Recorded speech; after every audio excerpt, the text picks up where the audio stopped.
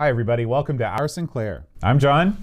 And I'm Aaron. And today we're going to be talking about Bruce Lee on our inaugural episode. But since this is our first episode, I thought you, the listeners, might be interested in finding out a little bit about our particular gaming histories and what led us to this marvelous 8-bit machine you see before you if you're watching the video version. So, Aaron, why don't you start out? What's been going on in the past, 50, 60 years of your gaming life? It's going to be a short show as I surgically plant it in your face. So, my gaming history. I'm old, and so the first games I ever saw were old Pong machines and the like. I thought you were going to give us the old hoop and wheel stick again. Man, you're really pushing me, Boat. I'm going to Bruce Lee all over you in a second. So, I remember the first games I saw in the arcade were Boot Hill, and we also Space Invaders. We worked our way up from there. So I've had pretty much all the minor consoles, all the major consoles over the years. My big computer was not the Speccy back in the day. I had an Odyssey 2 console, which we thought was a computer, but we were wrong. It had a keyboard. It had a keyboard, but little else, and it was barely a keyboard. But we liked the O2. But I ended up having a TRS-80 Color Computer 2. Eventually I had a Color Computer 3, which is sort of like the Dragon 32 in the UK. I had that for years. I did school reports on it and the whole 9 yards.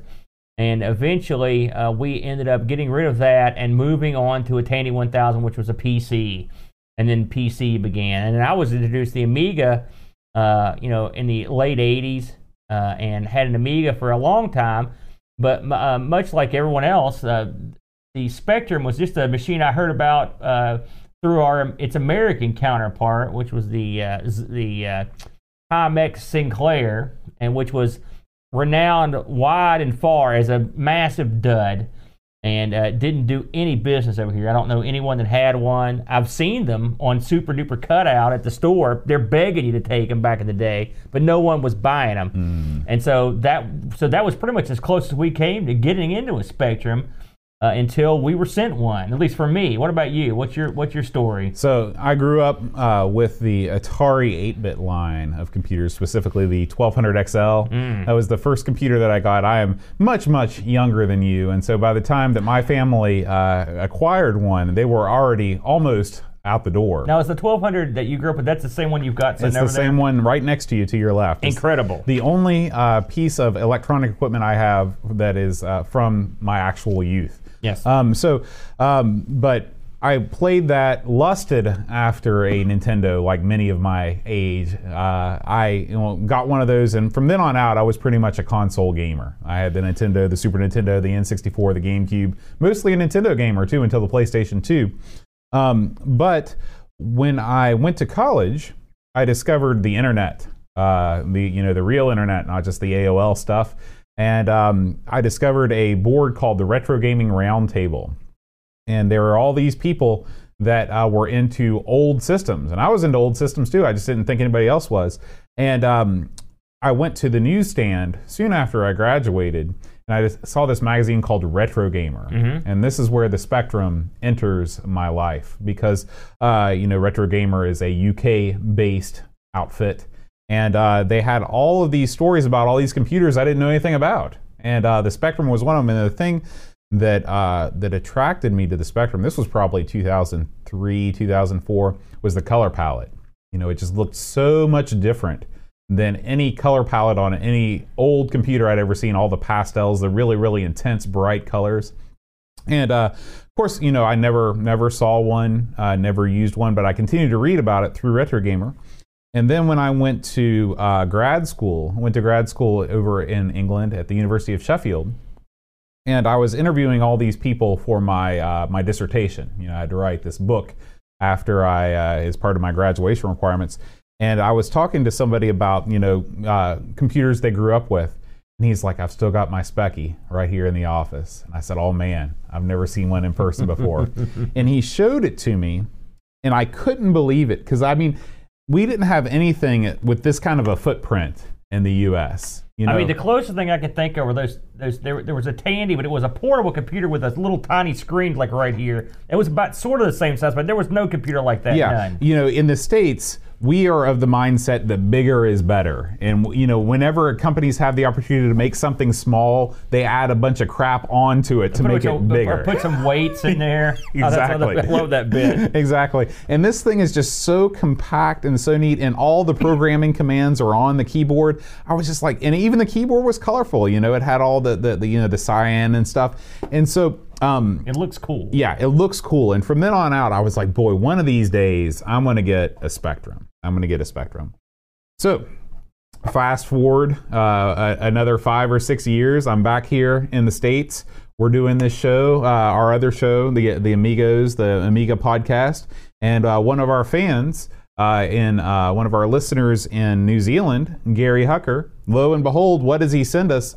He heard about my want of a Sinclair, and he sends us one. So we had a Spectrum. It sat on the shelf for how long? Well, he did the AV mod, the composite mod. So we had that part of it done. But what we didn't have was an output source. We did not have a PAL monitor, and so I was looking. And the PVMs are real big these days. Are you familiar with those? Mm-hmm. Okay, these are little monitors that Sony made for like broadcast studios and things like that. Okay, yeah, I know each other. Yeah. And so they're very expensive, and they're very sought after among retro gaming fans that like to play games on CRTs.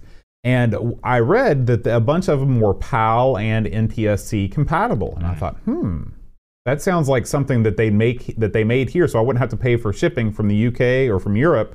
But, I could play my Spectrum on it. So I looked, and Sony PVMs are incredibly expensive. They're $300 or $400. But JVC makes a similar monitor, and I bought a JVC. This is a TM-A13SU, if you are listening from the US and are interested in getting into the PAL scene. I got one of these things. I mean, it was like $60, including shipping. And it came in great shape, and it does NTSC and PAL. Fired up the Spectrum, plugged it right in. Oh yeah, you did a little mod on the power cable too, or maybe I did a little mod on the power cable. It's been so long I can't remember. Okay, I think that came pre-modded. I can't remember. It came. I think I did it. It came with a power plug that plugged into the end, and then they snipped the cable. Yeah. And I just looked around for an AC adapter that I thought would do the job and reconnected the wires. Where that thing came from. Oh yeah. So anyway, the Spectrum was up and running. The last piece of the puzzle was a input or some sort of an interface to load the games. And the Spectrum, it comes with 2 input outputs. They're labeled mic and ear. So you'd think that the microphone would be what you'd plug it in so you could hear. You plug in a microphone, and that would be where you put in the tape player because you're speaking into it. But that's not the case. You plug it into the earphone jack, or what it says ear. That's how the Spectrum listens. And there's an app on the phone called Specky Tapes that I downloaded and started load games from that in glorious 5-6 minute loading times. Yeah. We've already done some streams on that. It's been a lot of fun. And the final piece of the puzzle, of course, is the joystick interface that I purchased from the UK to complete our Spectrum gaming setup. I just in the interest of full disclosure, before we get this thing cooking. When we were gifted this, I thought it was pretty neat. It was a super nice gift, but I didn't have that much. I mean, I had a look at some of the Spectrum stuff, and I like older stuff. Don't get me wrong, but I was like, I don't know if it's going to appeal to me that much. Well, that big a deal. And then you got your setup put together. Like I said, this thing since we had trouble outputting video, we had not done anything with it for a good while. It sat around for a while before you got it hooked up. And Bo was so excited when he got this thing hooked up. He couldn't wait to show it off. And we played a few games on it, but we actually had a computer club meeting it was last weekend. And Bo had this here, he had his monitor there, and we got to load stuff up on it, and I actually sit down and play it. And I was always under the impression, I mean, it's got no joystick ports, and it's a tiny little thing. What can this thing do? And it's cassette load. And man, I'm going to tell you, and this is not because we're starting the show, just a straight up, I had a blast playing games on this. It was a lot of fun. It looks and controls great. I really was surprised how well it played. That was my number one concern. Is there going to be some crazy lag? You get this crazy thing with the joystick port. It plays great. And I'm actually very excited to dig into the library because unlike on our other show, the Amigos, where I've had an Amiga for years and had one when I was younger, my experience with the Sinclair ZX Spectrum is low. I've played a couple games on it for our sister show, ARG Presents, and the few games we've played, but very little experience. I don't know really hardly anything about it. So I'm looking forward to really digging in. And this week we were off to an interesting start, and thankfully, since we've got this, and we've only got the one, but I did get to play this on the actual Spectrum, and then I played the emulated version, and so I could at least understand what the differences were. Cool. And with that, that's a great segue. Let's jump right into this week's game, Aaron. This week's game, of course, is Bruce Lee. Bruce Lee. Now, this game is a well-traveled game, but we had both played this previously on other systems. Stop me if I'm wrong, but you, up until this week, you'd never played this on the Spectrum, I guess, and I had not either. Now, Bruce Lee, of course, the name tells you what it is. It's a game that was licensed from Bruce Lee. Now, I'm assuming most people listening know who Bruce Lee is, but if you don't, Bruce Lee was a martial artist and action star. His real name, I didn't know this, but his real name is Lee Jun Fan. I did not know that. I didn't know they did. He was actually born in November 27th, 1940 in San Francisco, and tragically died at the age of 32 in 1973. So he died real young. And his death is shrouded in mystery as to what exactly happened to him. Bruce Lee really made a tremendous mark in Hong Kong cinema. He really wasn't in that many films, but he really busted out in the 1972 film Fist of Fury. There's a scene in this where Bruce Lee comes to this park, and it says that he wants to go in, and a guy standing at the park at the head of the gate says he can't go in. He points to a sign. The sign says, "No dogs or Chinese allowed in the park." And Bruce Lee looks at the sign, and then this woman walks by with her dog. And he's like, "Wait a minute." The guy's like, "Sorry, you're the wrong color." And these guys get together, and they start hassling Bruce Lee. And one of them says, "Listen, if you get all fours and pretend to be a dog, I'll walk you into the park and we'll let you in." Oh.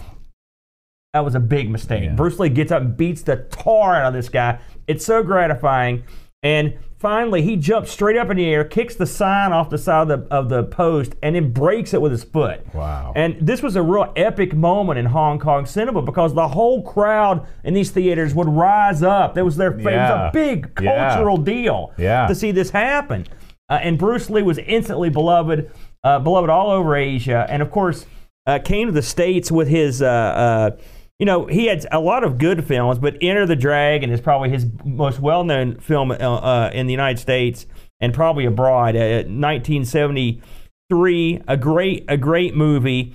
This was amazingly. This was a lot of people don't know this. This was released after he died. So he had died right. It was right. Is this one of the things where they had to recut things? No, he was there for the whole thing, and so it's natural that a guy that was this popular and famous worldwide, who was an action star, and we haven't even got into his martial arts contributions, which Jeet Kune Do, which I believe is Way of the Intercepting Fist, I believe is what it's called, and it was his philosophy on martial arts was to take out everything that doesn't work and use everything else. Mm-hmm. And he was famous for his 1-inch punch. And if you look on YouTube, you can find footage of him putting a guy in a chair and moving his fist about an inch away from him and punch him and knocking the chair clean across the gym. He was also known to Western fans in the Green Hornet show. If you ever watched that, he played Kato, who was this awesome martial artist, and the Green Hornet was just sort of this like dopey Batman-y type guy. Mm-hmm. And I always thought it was funny. In Hong Kong, that show was called the Kato Show. They knew what was up, yeah. And clearly, Kato was the star. And if you ever watched the Green Hornet, it was the same people that made the old Batman, the cheesy one, and they actually had a crossover episode and they had to film it where Kato was fighting. He was giving and taking with Robin, and so you can imagine how stupid that was. And Burt Ward, not a combat superstar. And even Burt Ward admits, he's like, "Listen, this is stupid." By the way, I met Burt Ward one time at a car show. So, this was the man that was licensed to make this game.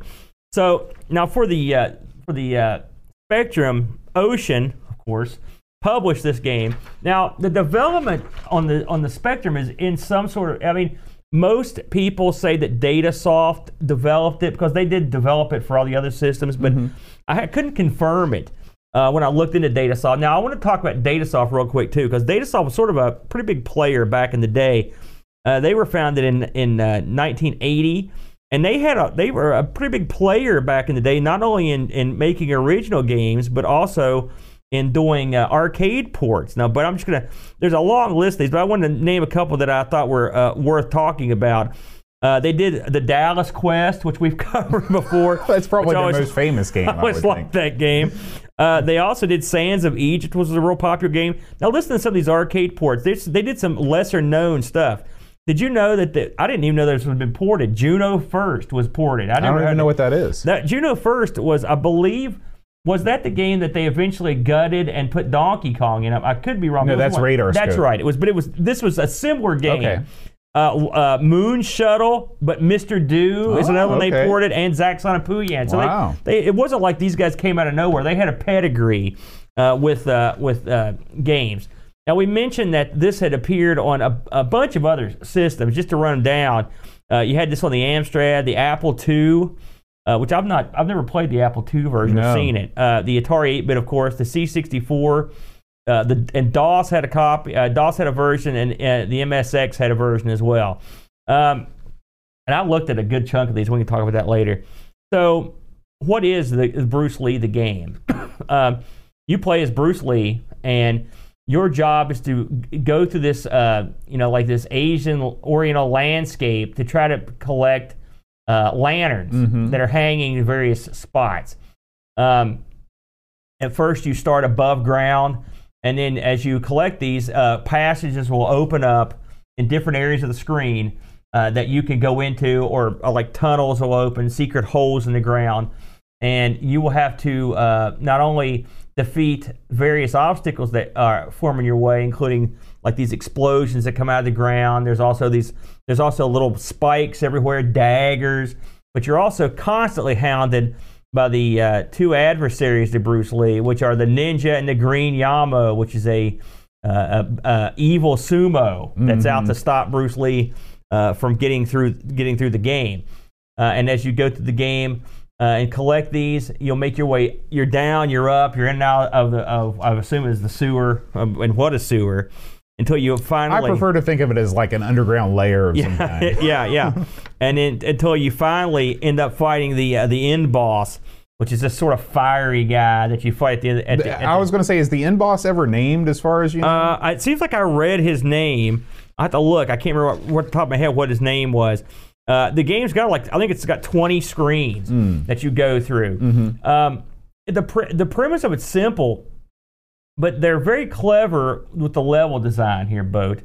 Now, I can tell you, as we talk about this, having played all the different versions, not all, but most of them, this version is faithful, as far as I could tell, in every way to the other versions. I didn't see any difference gameplay wise or screen structure wise to any of the other ones. Did you notice anything? No. So as you go through this and these guys are pursuing you, one of the things I like is that the obstacles in the game also affect the bad guys, which is great. That's Friendly the way fire, it should be. I love it, yeah. The only difference is they'll come back. Now, doing research on this, I read that in a couple manuals it stated that the ninjas, instead of just being a ninja, there are a lot of ninjas. Oh, okay. Which makes sense. But there's only one Green Yamo out to kill you. The world couldn't handle two. What do I know you've played this game quite a bit. What did you think of this game before you played it on the Spectrum, and then let me know what you think of the Spectrum version of the game? I was always impressed with this game as sort of an open world platformer where it scrolled in all directions, you could go anywhere, you could do anything. That was sort of a novel thing at the time, especially coming from a console background where I played so many side-scrolling platforming games where you could only move in one direction. So that always impressed me. I enjoyed the fact that this game was less about the combat and more about the collecting. I thought that it was cool, and I liked the way that the screens were laid out. They always seemed like the level designers really put a lot of thought into every one. The game isn't massively large, but it's just as big as it needs to be. Yeah. I agree with you. And one of the things I liked about this is exactly what you said. In this era, if you think of 1984 and the games that were available at home, any game that would let you go out and run around, and it seems so open because at this point you're very used to single screen games. And so, I mean, and it sounds so lame, but it's so true that when you had something that sprawled out like this, it was a big deal. Yeah. You're like, look at all these places I can go. And one of the things this game did, and it was very clever, is they would use the same screens, but in multiple ways. For example, you may be on a screen where you go all the way to the bottom of the screen and there's an exit. And you may see stuff on the screen that you want, but you can't get to it. Well, you'll go to the next screen and collect some lanterns, and it'll open up a passage the next level up that will go back to the screen you were just on to allow you to have access to the stuff there. It sounds simple, but it's actually pretty complex design. I mean, they really put some thought in how it works, and you'll go back and forth through screens a bunch of times, but it doesn't feel old, because you've not been to that section of the screen. Right. And so you really didn't pay much attention to it the first time you were there. And maybe some of this had to do with just using the amount of available memory that that was in the game. But for whatever reason they did it, it's really ingenious, like you said. Something else that would happen is occasionally you'll go into a screen and you'll complete a task, and you'll have to get off that screen, and everything will be reversed. And so it changes that dynamic. Mm-hmm. Sure, you're still on that same screen, but you're going out, and everything you're doing comes the other way. You've got to go out and do it, go the other way. The obstacles are reversed. It's an awesome play mechanic. It's funny, we just looked at a Bruce Lee spiritual successor, Tiger Claw. And that is the one element that they sort of kept, was the level design, where they made it, you had to go through certain areas to get to certain other areas. Mm-hmm. But this thing did it better, I think. And I agree with Boat when it comes to the combat. You can do flying kicks and you can do punches, but it's almost, at least at the early levels, it's almost pointless. Most of the time, I'll just skip past the bad guys, or occasionally I'll whack them just so I can knock them into obstacles and kill them, because what they do is basically hound you. But the good thing about them is they keep the action flowing. You can't linger for too long in one spot, because they'll come and hash you, and they can kill you if they beat you down enough. And so they're integral to the game. But in terms of fighting them, unlike Tiger Claw, which we looked at, they're not a big deal in this case. Now, all that said, having played I know you played the Atari version of this quite a bit. How do you think the Speccy stood up with it? Boy, I think that I haven't played a lot of Spectrum games, but if this is any indication of the quality of the ports, we're in for a good time. Because, does this look as good as the C64 or the Atari 8-bit version? No. Does this look distinctive, and does this look unique? Absolutely. The color palette, while it's not, you're not working with as many colors, but everything really pops. Whether it's the sky, with the mountains outside, just that bright blue pastel is so cool. It's a shame that the green Yamo is not green. Yeah. That would be the one thing that I'd probably change. But when you go into the underground levels, this is one of those games where after a while, I really didn't even notice the color being absent. I was still just as fully engaged with the gameplay. And, like I said, the water effects, the waterfalls, and all that stuff, the animation is still retained in all of it. Mm-hmm. And because this game, the levels are sort of designed with that tile-based set anyway on every version, you don't really notice a difference. So I was incredibly impressed with the Spectrum version of this game. Now, anyone that knows me or has listened to me in my various endeavors will know that I really am passionate about Bruce Lee, the game. I mean, it's one of my all-time favorite games. And so trust me when I tell you that if I don't like it, I will crush the bad perpetrator of a bad version. So when we loaded this up, and I will say, we got to load this up just like you would have loaded it back in the day. It sat about 10 minutes of loading time, watching it come up. About 5 minutes. And I was ready. I'm like, okay, I'm ready to be disappointed.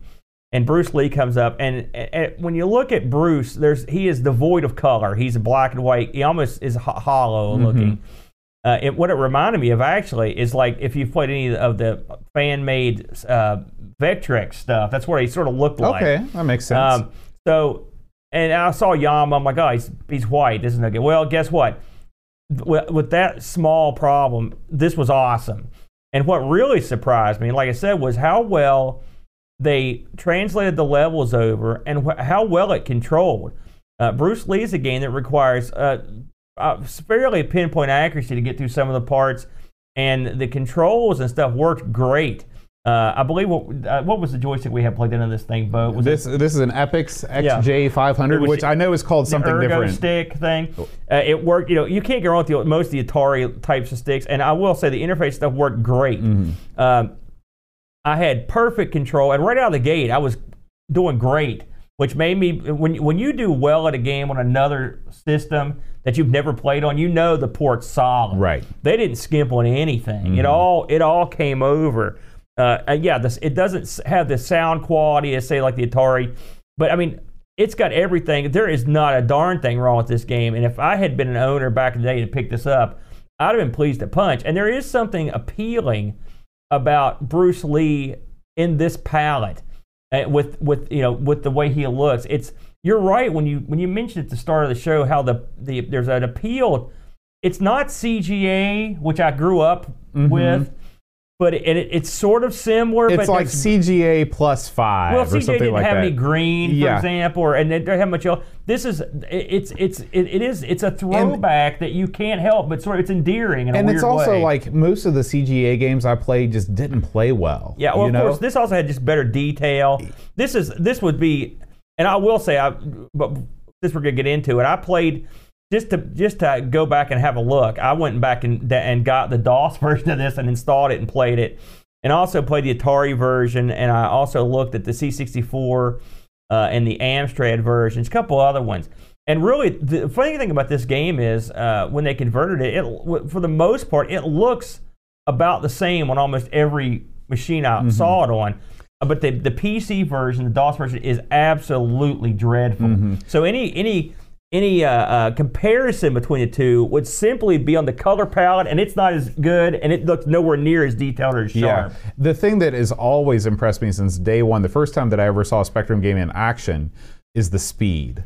I mean, games run so fast. It's incredible. It shouldn't be incredible to me, but it is incredible that this machine, the game selection is so vast, the library is so vast, the games run so fast and so well, and it wasn't out here. It wasn't a thing. Yeah. It's crazy. It makes the speed, and it makes up for any sort of graphical shortcomings in a lot of ways. Right. Because, I mean, again, if you grew up like I did, playing like the clunky DOS stuff, not only was it ugly to look at, it also ran like garbage a lot of times. And so they were much better use of the graphics and the palette, in my opinion. And on top of everything else, control is king. And when you can stick in the old Atari joystick, that's half the battle. Now, I do want to mention this, and other people may say I'm insane. I'm very happy that we actually played this live on the actual Spectrum, because I don't have a Spectrum, so I'm going to play on boats. But I loved it. When I emulated this, and I used two different emulation setups. I used the Raspberry Pi, and I also used the PC. And they both played fine, but I didn't think they looked as nice. Now, I can't back that up with anything, because a lot of, we've had this conversation. I'm not the kind of person that says, like, you've got to use real hardware, emulation is no good. I never do that, actually. So you can imagine my surprise when I thought there was a pretty significant difference in the way this, and it, like I said, I tried a couple of different emulators to see if it was just me. It looked, maybe it was your monitor, I don't know what it was, but I liked playing it on the Spectrum, the actual Spectrum, a lot more than I did emulating. I don't know what that means. Probably means I've got to get me a Spectrum. Well, I was going to say, there is always a charm for me when I play any kind of classic computer. I like playing on a CRT. I just think it looks better. It is wacky, too, the setup you've got to do the joystick through the expansion slot. It looks as ghetto as it gets. It almost kind of reminds me of the 520 on the Amiga, the way it pokes into the system. It's funny. It's very precarious. This one in particular is called the Power Play joystick interface. And but yeah, I mean, you put it in the expansion port, and then you plug your Atari stick in there, and you're good to go. That was sent to us. I think it was sent to us from Etsy. I bought it on Etsy. So you actually bought that from someone that made that themselves? No. Etsy, I guess, is for everything now. So that's an original joystick port. Yeah. So this, and it wasn't very expensive. I think I paid $15 ship to get it here from the UK. That's a good deal. Reasonable. That's a good deal. So I guess the bottom line, though, I loved it. It's got everything that the other versions do, including instead of having lives or whatever, it's got falls. You know, you start with 4. Now I didn't play any multiplayer stuff. And then the Atari version, when you have 2 people, one of them plays as Yamo. Right. I think it works the same way in this game. I think it's the same way, but I didn't have another person to play it with, so I didn't get to do that. The guy at the end is a fire wizard, by the way. I found out. So I actually looked up. Believe it or not, I looked this up on eBay, and sure enough, there were people selling it. It's funny when you look at these tapes, because the tapes are usually really cheap, and I often wonder if they work in any way. You know, but I found people selling, not in this country, but over in the UK, between $5 and $17 all day long. So easily accessible. Yeah. I looked up some reviews on this thing just to see what, and of course we had no Spectrum magazines here, clearly, and so these are all from the UK. CVG gave this 35 out of 40. Crash gave it a 91%. Sinclair User gave it 4 out of 5 stars. Sinclair Programs gave it 75%, and ZX Computing gave it 4 out of 5 stars. Pretty good reviews. Yeah. Oh, yeah. It got really good reviews. And I want to add, before we fold this one up, that on September 9th, I couldn't believe this popped up. September 9th, 2018, a speed run of this game was done on the Spectrum via YouTube. You can go watch this. They completed the game in a world record time of 5 minutes 42 seconds. Oh my gosh! So I haven't got to watch that yet. I just saw that as we were going to press, but I've got to check that out. Well, that sounds awesome. You know, speaking of full playthroughs, I want to thank the one and only Chris Folds for filming this playthrough that we're using. If you're watching the video version of the podcast, he runs through this like a hot knife through butter. You can tell he's been through it a time or two. Yeah. I was real impressed, actually. I was watching that. And did you, when you were playing it this way, did you beat the Spectrum version? No. I did. Did you? I absolutely did. It took me, 7 or 8 tries before and I didn't even cheat, which is unusual for me. So it's the unusual moment where I beat a game that we're covering. I was like, yes, why didn't I tape Feeling this? of power, yeah. I did. And by the way, the screen we're watching right now, this is the hardest screen for me right here. It was really tough. And if you love Bruce Lee and you want more of it, guess what? This is as timely as today's headlines. I just found out today that there is a new sequel to Bruce Lee in the same style of this game. I can't wait. This is called Bruce Lee Return to Fury. Unfortunately, it's only available on the C64 thus far, but who knows? Maybe a Spectrum port is incoming. They've got to port this. I love to see this on the Spectrum and on the Amiga. I've looked at some videos and some screenshots of this thing. Man, this is just like it's just more Bruce Lee. It's everything you loved about it. And so. Check it out. I can't wait. I'm so excited about that. So, Aaron, what do you think is why do you think Bruce Lee, out of all the people that have come out of, Hong Kong Kung Fu, Chop Suey cinema, what is it about him that is enduring? I think part of it was the fandom he had in Hong Kong itself, in that area. He was a very confident man, and so when he came to America to make a movie over here, he knew what he was doing. And he's also, he was worldly. He was from San Francisco. He was in China. He went all over. It's funny that when he passed away, there were many successors to his throne, and often there were guys like Bruce Lee, spelled L-E. There was Bruce Lee. There was, I swear to you, as God is my witness, there was a guy named Bruce Wee.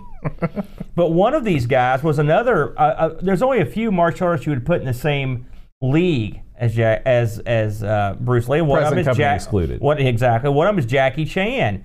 And Jackie Chan, I believe the movie he was in was called The New Fist of Fury.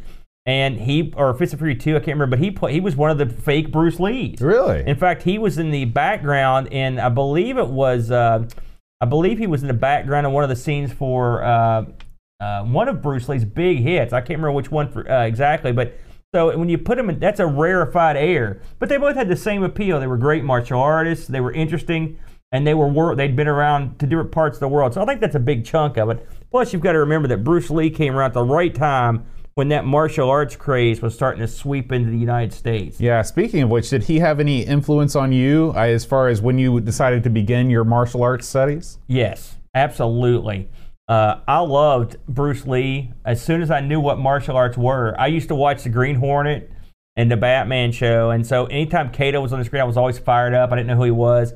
And as I got older, I mean, Bruce Lee had some interesting philosophies. If you look on YouTube at some of the stuff, he has some video interviews and stuff. He's got an interview where he talks about being like water, and his philosophies on martial arts and life were, I always found him a very remarkable fellow. And it's a shame that the tragedy that befell him also befell his son, Brandon, who was also tragically killed at the peak of his popularity when he was making The Crow in an unfortunate movie accident that's pretty famous. He was shot he basically shot himself with a gun that he thought had blanks in it, and it killed him. It's awful. And so it was, and sadly, The Crow went on to be a huge success, and he would have been a huge star out of that. So, the Bruce Lee story is tragic, but it was an inspirational guy, and anyone that's into martial arts, I mean, I think you can take Bruce Lee and move him all the way into MMA, modern MMA. A lot of the guys that started that or that were successful in it started because Bruce Lee inspired them. So yeah, he's pretty pivotal to me. That's cool. So those of you that are listening, I have a question for you. What is your favorite martial arts game on the spectrum? Because we're always looking for different stuff. We're going to circle back around to this martial arts game category again before too long, and we want to know what your favorite games are. So drop us a line. You can reach us in myriad ways. You can either contact us through email at feedback@rsinclair.com. If you're watching on YouTube, you can leave us a comment there. You can comment on, if you reach us through rsinclair.com, you can comment on the blog post. However you want to get in touch with us. We'd love to hear your favorite Spectrum martial arts games for sure. Aaron, speaking of the show, if you enjoy this show, if you want it to go on, we have a Patreon page. If you want to support us, support our work, we plan on making this show a weekly endeavor, making us, I believe, the only weekly ZX Spectrum podcast. If you go to patreon.com/OurSinclair, you can see our page. We've got some rewards. If you support us at any level, you get access to our Amigos Retro Gaming Discord channel. We got tons of people on there already from our other show, Amigos. It's a great time. You can chat about the Spectrum, retro computing, modern gaming, anything you want. There's people on there from all over the world. All there. It's the friendliest folks you'll meet. Beautiful on the photos of people going on great vacations. Oh yeah, we'll never know. That's true. If you support us as a Spectrum supporter, once a year we will send you an exclusive magnet. This year's magnet features the one and only Dizzy. We've got a great guy over in Hawaii, Jonas Rulo, that makes these amazing magnets. Very good friend of our show. Yeah, he's a great guy, and his work is top shelf. Yes, it is. And finally, if you join us as a member of Clive's Club, you can help us choose the game that we play every week. We're lucky enough that we already have 4 members of Clive's Club: Chris Folds, Paul Harrington, Pixels at Dawn, and Christopher Hassel. Thank you guys for jumping on board even before episode 1. What if we just gotten on here and it just been static, or just us like making underarm fart noises for an hour? Right. They would still. That's your club right there. Exactly. And if you really want to go off the deep end and become a serious Spectrum superstar, once a year, Aaron and I will send you a box chock full of games, both strange and unusual, from our massive personal collections. We both have quite the collection of retro gaming accoutrement, being both pinball machine and arcade machine owners, plus owners of many consoles and games. So those are all the levels. Of course, if you just want to listen, that's fine too. We appreciate you just spreading the word, letting people know that this show exists. That's a huge help to us. We really appreciate you listening. We do record the show live every Friday night. Probably will start around 6:30, 6:45 Eastern time. That is late for you guys in Europe. We apologize for that, but that's just when we can record. But you can always catch us after the fact. We do record live on YouTube. The chat, we got tons of people in the chat right now. I want to thank Pixel Vixen, UK Retro Gamer, Edvin Helen, 10-Minute Amiga Retrocast, Amiga Bong, Jason Warrens, Gary Hucker, Pixel Vixen, I think I already said that, Henrik Packbilly. Slow Norris is here for the first time joining us on a live stream. So thank you guys so much for staying up late with us, those of you in Europe. You can subscribe to the podcast in all the usual places, iTunes, Stitcher, Google Play Podcasts. We're on Spotify. You can listen to us however you want. Real Player. All right, Winamp. Man, I love Winamp. We're on vinyl. We've got an 8-track coming out. That's the next level up in the Patreon support. Strategically grooved stone, everything. Cylinders. And we'll be back again next week. We're going to play a new game. We're going to play, this is, Aaron, you're going to love this game. All right. Chaos, the Battle of Wizards. Yeah, that's my kind of game. It's got a cool title. Yeah. The good thing, the crazy thing about this is, I have no idea about any of these games. This could either be some sort of D&D game, or maybe it's like a wizard broomstick flying simulator. No clue. I'm looking forward to it, though. Yeah. Well, we'll be back again next week. And until then, rewind tape and press play.